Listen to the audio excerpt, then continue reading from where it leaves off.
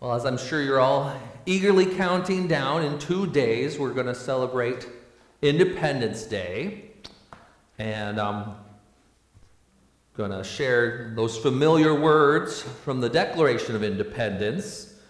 We hold these truths to be self-evident, that all men are created equal, that they are endowed by their Creator with certain unalienable rights, that among these are life, liberty, and the pursuit of happiness.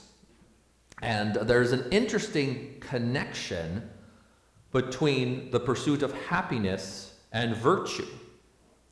And I found this here written about the historical understanding the founders had about the pursuit of happiness. And it was written by Eric Buehrer, and he writes this here, extended quotation: "The founders understood true happiness was the result of living a virtuous life. Therefore, in order to pursue happiness, one must pursue virtue." Thomas Jefferson, who penned the Declaration of Independence, later wrote, "Virtue is the foundation of happiness."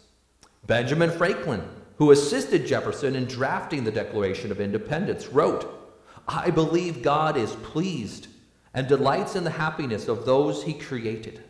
And since without virtue, man can have no happiness in this world, I firmly believe he delights to see me virtuous, because he is pleased when he sees me happy." The founders were also greatly influenced by Christian philosopher John Locke.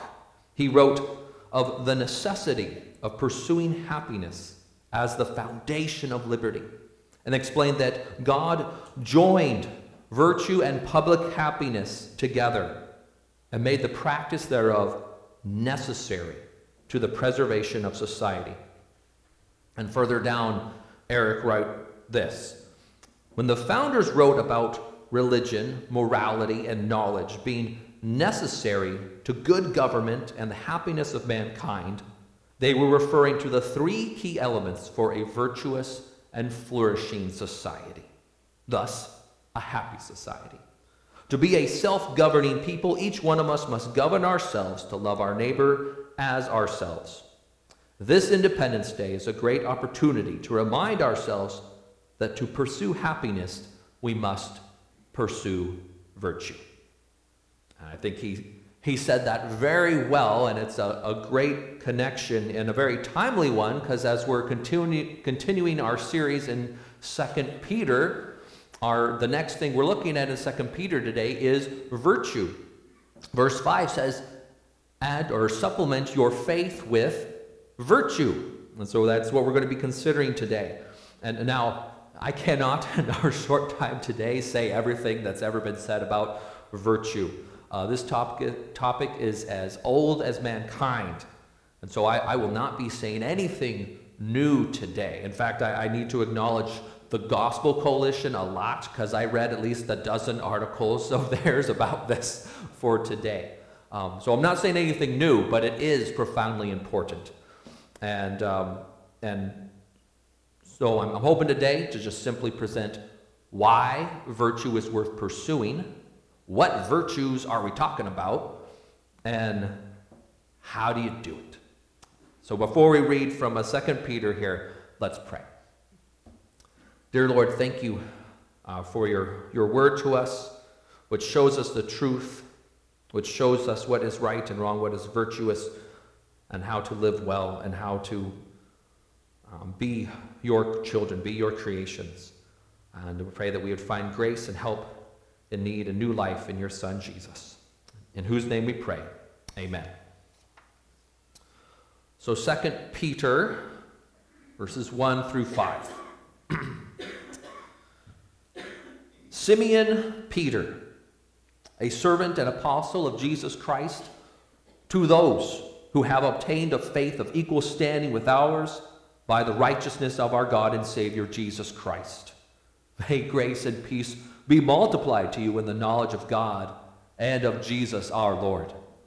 His divine power has granted to us all things that pertain to life and godliness, through the knowledge of him who called us to his own glory and excellence, by which he has granted to us his precious and very great promises, so that through them you may become partakers of the divine nature, having escaped from the corruption that is in the world because of sinful desire.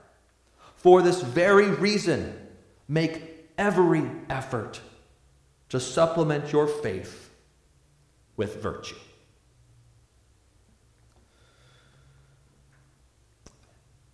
We consider virtue as just a big category. We would say it's your moral character expressed in the way you live. It's connected with who you are in every part of your life. And the reasons to pursue virtue were presented right there in the first 4 verses of 2 Peter. But it's also in verse 8 further down, which we read last week and we'll read again today. Peter says in verse 8, if these qualities are yours and are increasing, they keep you from being ineffective or unfruitful in the knowledge of our Lord Jesus Christ. So why virtue? Well, virtue is an essential part of a fruitful life. Virtue is also part of the world and the story that we find ourselves in. In verse 5, Peter exhorts you, for this very reason, make every effort. And as we said, the reasons, verses 1 through 4, God has rescued you from the corruption that is in the world, and he's made you a partaker of the divine nature through the righteousness of Christ given for you. So he's rescued you from the corruption that's in the world because of sinful desire. You've escaped from those devices, the vices that are in your own soul, the vices that cause ruin and destruction. And it might have felt, all of us have pursued our vices at some point here, and it might have felt like they fulfilled short-term gain because they were meeting a sinful desire. But long-term, they are self-destructive. And God's salvation, it rescues you from your own vices. So if that's what has happened, and you know that, then wouldn't you want to replace those vices with his virtues? God he's done much more than a jailbreak. He hasn't just broken you out of corruption jail. He has restored you. He's granted us everything pertaining to life and godliness. He's made you a partaker in the divine nature. He has replaced your natural vices with his inherent virtues. And he grants them to you from a pure source, the pure source himself.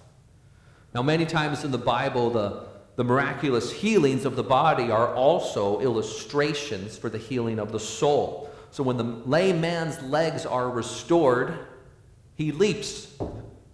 When the blind man's eyes are opened, he looks around, he sees, and he looks. And virtue is similar in many ways. When God restores your soul, you pursue virtue. And to not pursue virtue, it would be like the blind man refusing to open his eyes after he's been healed. Or it would be like the lame man refusing to use his legs after he's been healed. So when you realize, because God's word has shown you how your vices were ruining your life from your own lies, from your own unfaithfulness, your greed, your lust, your pride, and he's opened your eyes to see how deceptions and lies held your life captive, and then you see how God has saved you. How could you not turn from vice to virtue, from death to life? So we see, first of all, the reasons for pursuing virtue is it's a response to God's salvation, to what he's done in your life. But also, since God has made you a partaker in the divine nature, then growing in virtue is becoming who you already are in Jesus Christ. So God's saying He's granted you the virtues of Christ. He's granted you courage and honesty and wisdom and self-control and so on and so on. So if he's granted them to you, learn how to use them. Make them a part of your life. Pursuing virtue is practicing what we preach. It's becoming the truth we believe. It's becoming like the God we proclaim, like the God who has saved us. And also, as we read earlier, the founders understood virtue is the way to a happy life. Virtues are your moral qualities that lead you to act in the way that leads to a happy life. And this makes a whole lot of sense when we just think about God and the world. Since God made the world, he created the world, he made it consistent with his own virtues. And when we live according to his virtues, then we live according to who and what he created us to be. We're living then in harmony with the world he made. And that's going to lead to your happiness and thriving. Now, sin and corruption, they're an invasion of creation. They are an invasion of creation and of mankind's moral nature. Sin is the anomaly, the invader. And sin's lie is that happiness is found in pursuing this or that sinful pleasure. Just go after the pleasure, especially sinful pleasure. And sin lies and says that's where you'll find happiness. But all it does is leave you empty and hollow and hungry for more, always hungry for more. But virtue, godly virtues, when you live according to them, they are what lead to satisfaction and contentment and lasting happiness in life. So if the wicked appear to gain for a season, even a very long season, no, it is only temporary. And the wicked and only gain through sin at great cost to the world around them and at great cost to their own soul. So now, where do we start? What virtues are we talking about? Well, fortunately, Holy Scripture does give us clear direction. And Peter says, hey, the starting point, before you go into the virtues, you must start with faith. And he's not listing faith, in 2 Peter, he's not listing faith as one of the virtues to pursue. He's saying you must start with faith before you can grow in virtue. Supplement your faith with virtue. Faith in God's goodness is essential.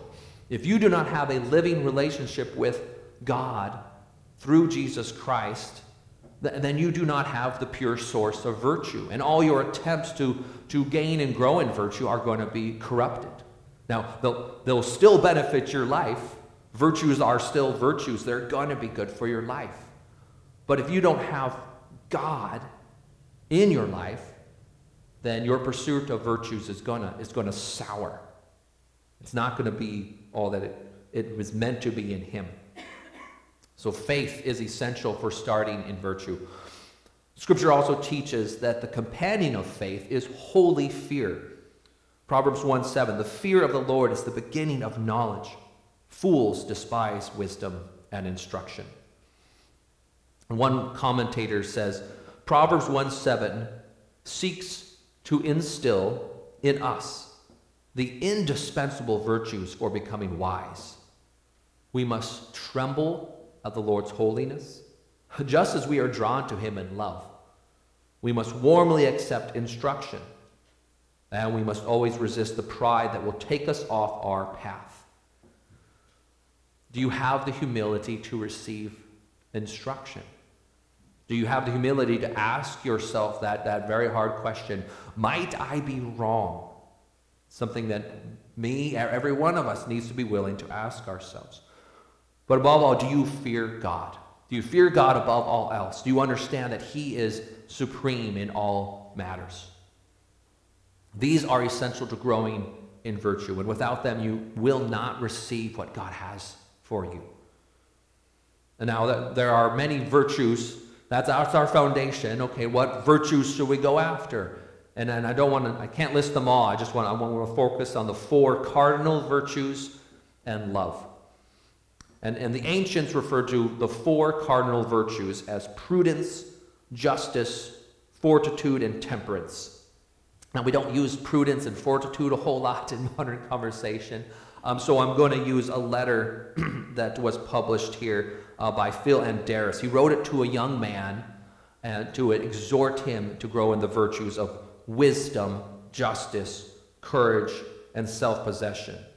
And he said this very well. And so I'm just going to read the full quote from his letter to this young man, and on each of these 4 virtues. But these are for every person here. But if you hear him talking to a young man, that's him, the letter speaking. So, but it's for all of us. So, first of all, Phil talks about wisdom. Wisdom is the power to see past appearances to what's real, and to make sound judgments on the basis of that vision of things. The Bible says once and again that the fear of the Lord is the beginning of wisdom. That's because God is the most real thing there is. And the fear of God is what happens when a man recognizes the sheer reality of the Lord God and the amazing puniness of his self and falls to pieces before him. Get that fear and you will become wise. Phil then addresses justice, the power to do the right, to give to all persons what is owed to them because of your deep respect for their personhood. The things the world tires itself out, striving to possess, don't matter at all.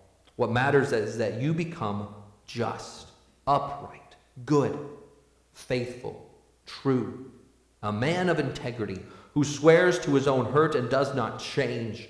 Let the world take everything you have if it must. Let it take away your very life, but never ever give up your grip on justice. Phil then addresses courage, the power to do the right thing when you know you will suffer for it. Not fearlessness. Foolish men are fearless. Wise men fear because they know how weak they are and how dangerous the world is. But they fear God more. Because they fear God more, they are wise to perceive the way of justice. And because in their wisdom they treasure justice more than possessions or status or life itself, they are willing to suffer loss for good. And then last, Phil addresses what he calls self-possession, or what ancients called temperance. He calls self-possession. Without it, a man is like a city broken into and left without walls. The power to rule yourself, to overrule your emotions and impulses. This virtue is the wall around your soul. Do not let your natural desires for food or drink or woman or revenge rule over you. If you let them, they will be your masters and you will be their slave. No, you must rule over them. You must obtain self-control so that you may possess yourself. For it is only as you possess yourself that you are able in freedom to give yourself in love. And Phil just said those so well and so shortly. I just wanted to read those straight from as he said it. But later in his letter to this young man, he addresses love. And I want to read his short paragraph on this. But in the end, there are only 2 realities that count for much: persons and the love they share. What is love? Love is God's Son becoming man, that Adam's sons might become children of God. Love is the King of Kings stripping himself bare to wash his disciples' feet, to wash the feet of Judas. Love is this God-man laying down his life for his bride, dying that she may live. Learn to live for others. Learn to give yourself up for others. Learn the way of sacrifice, and you will find joy. Very well said there. And I would add to this, the love of God is greater than all other loves, whether that's love of affection, romance, whatever you want to swap in there because the English language, we just throw love, one word, on all these different things. God's love is sacrificial love for another's good. And it's described in this way in 1 Corinthians 13, 4 through 6. Love is patient and kind. Love does not envy or boast. It is not arrogant or rude. It does not insist on its own way. It is not irritable or resentful. It does not rejoice at wrongdoing, but rejoices with the truth. These virtues, wisdom, justice, courage, self-possession, the love of God, these hold promise, God's promise for your life. As we read earlier, 2 Peter 1 verse 8, if these qualities are yours and are increasing, they keep you from being ineffective or unfruitful in the knowledge of our Lord Jesus Christ.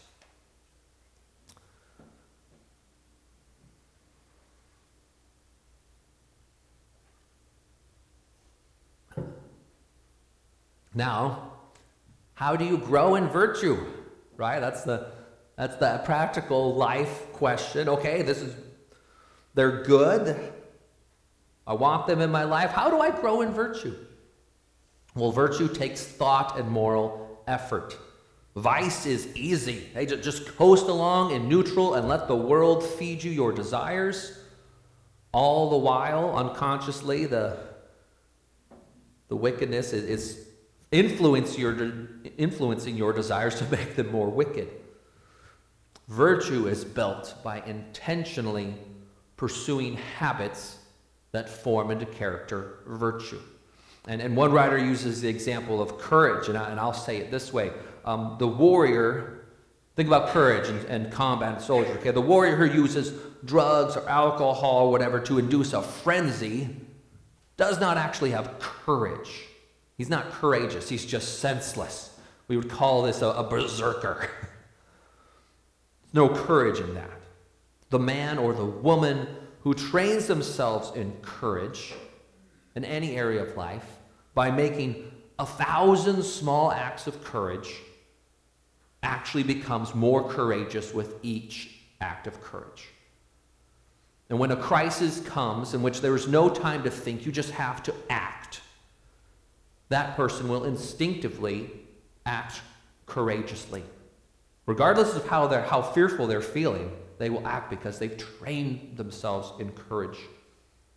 That person has developed courage as a virtue that has become part of who they are.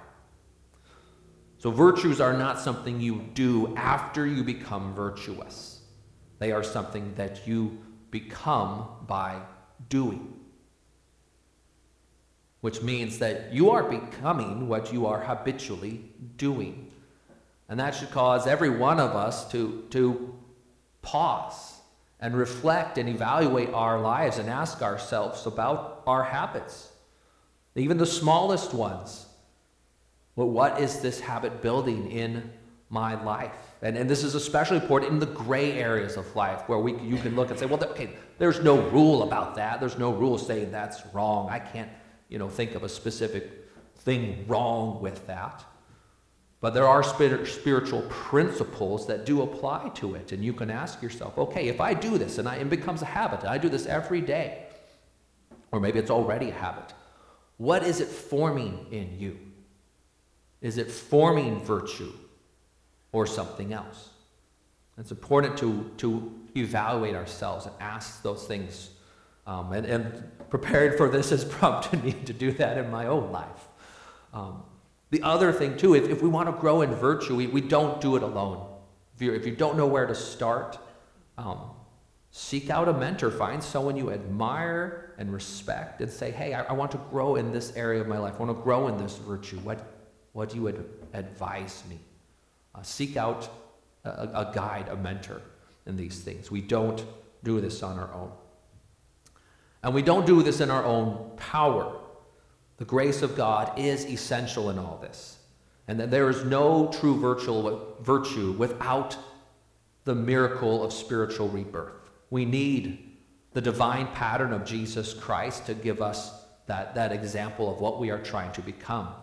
And we need the pure source of virtue to purify our feeble attempts. And we need the strength of his divine power to empower us for what we cannot do.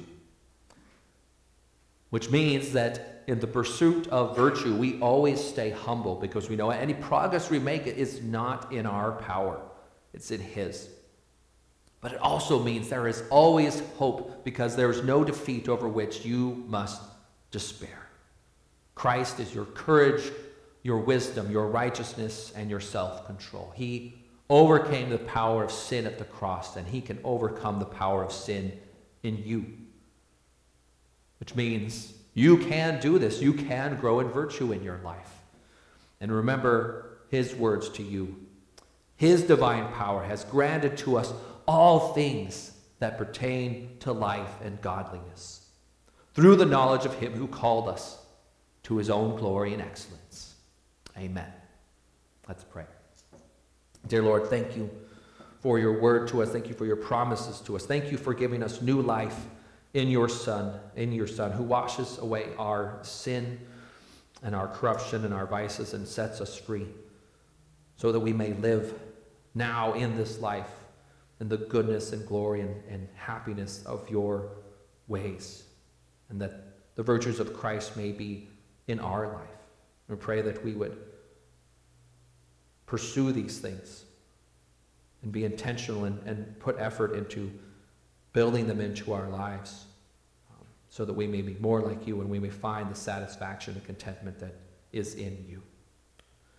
Pray this all in Jesus' name. Amen.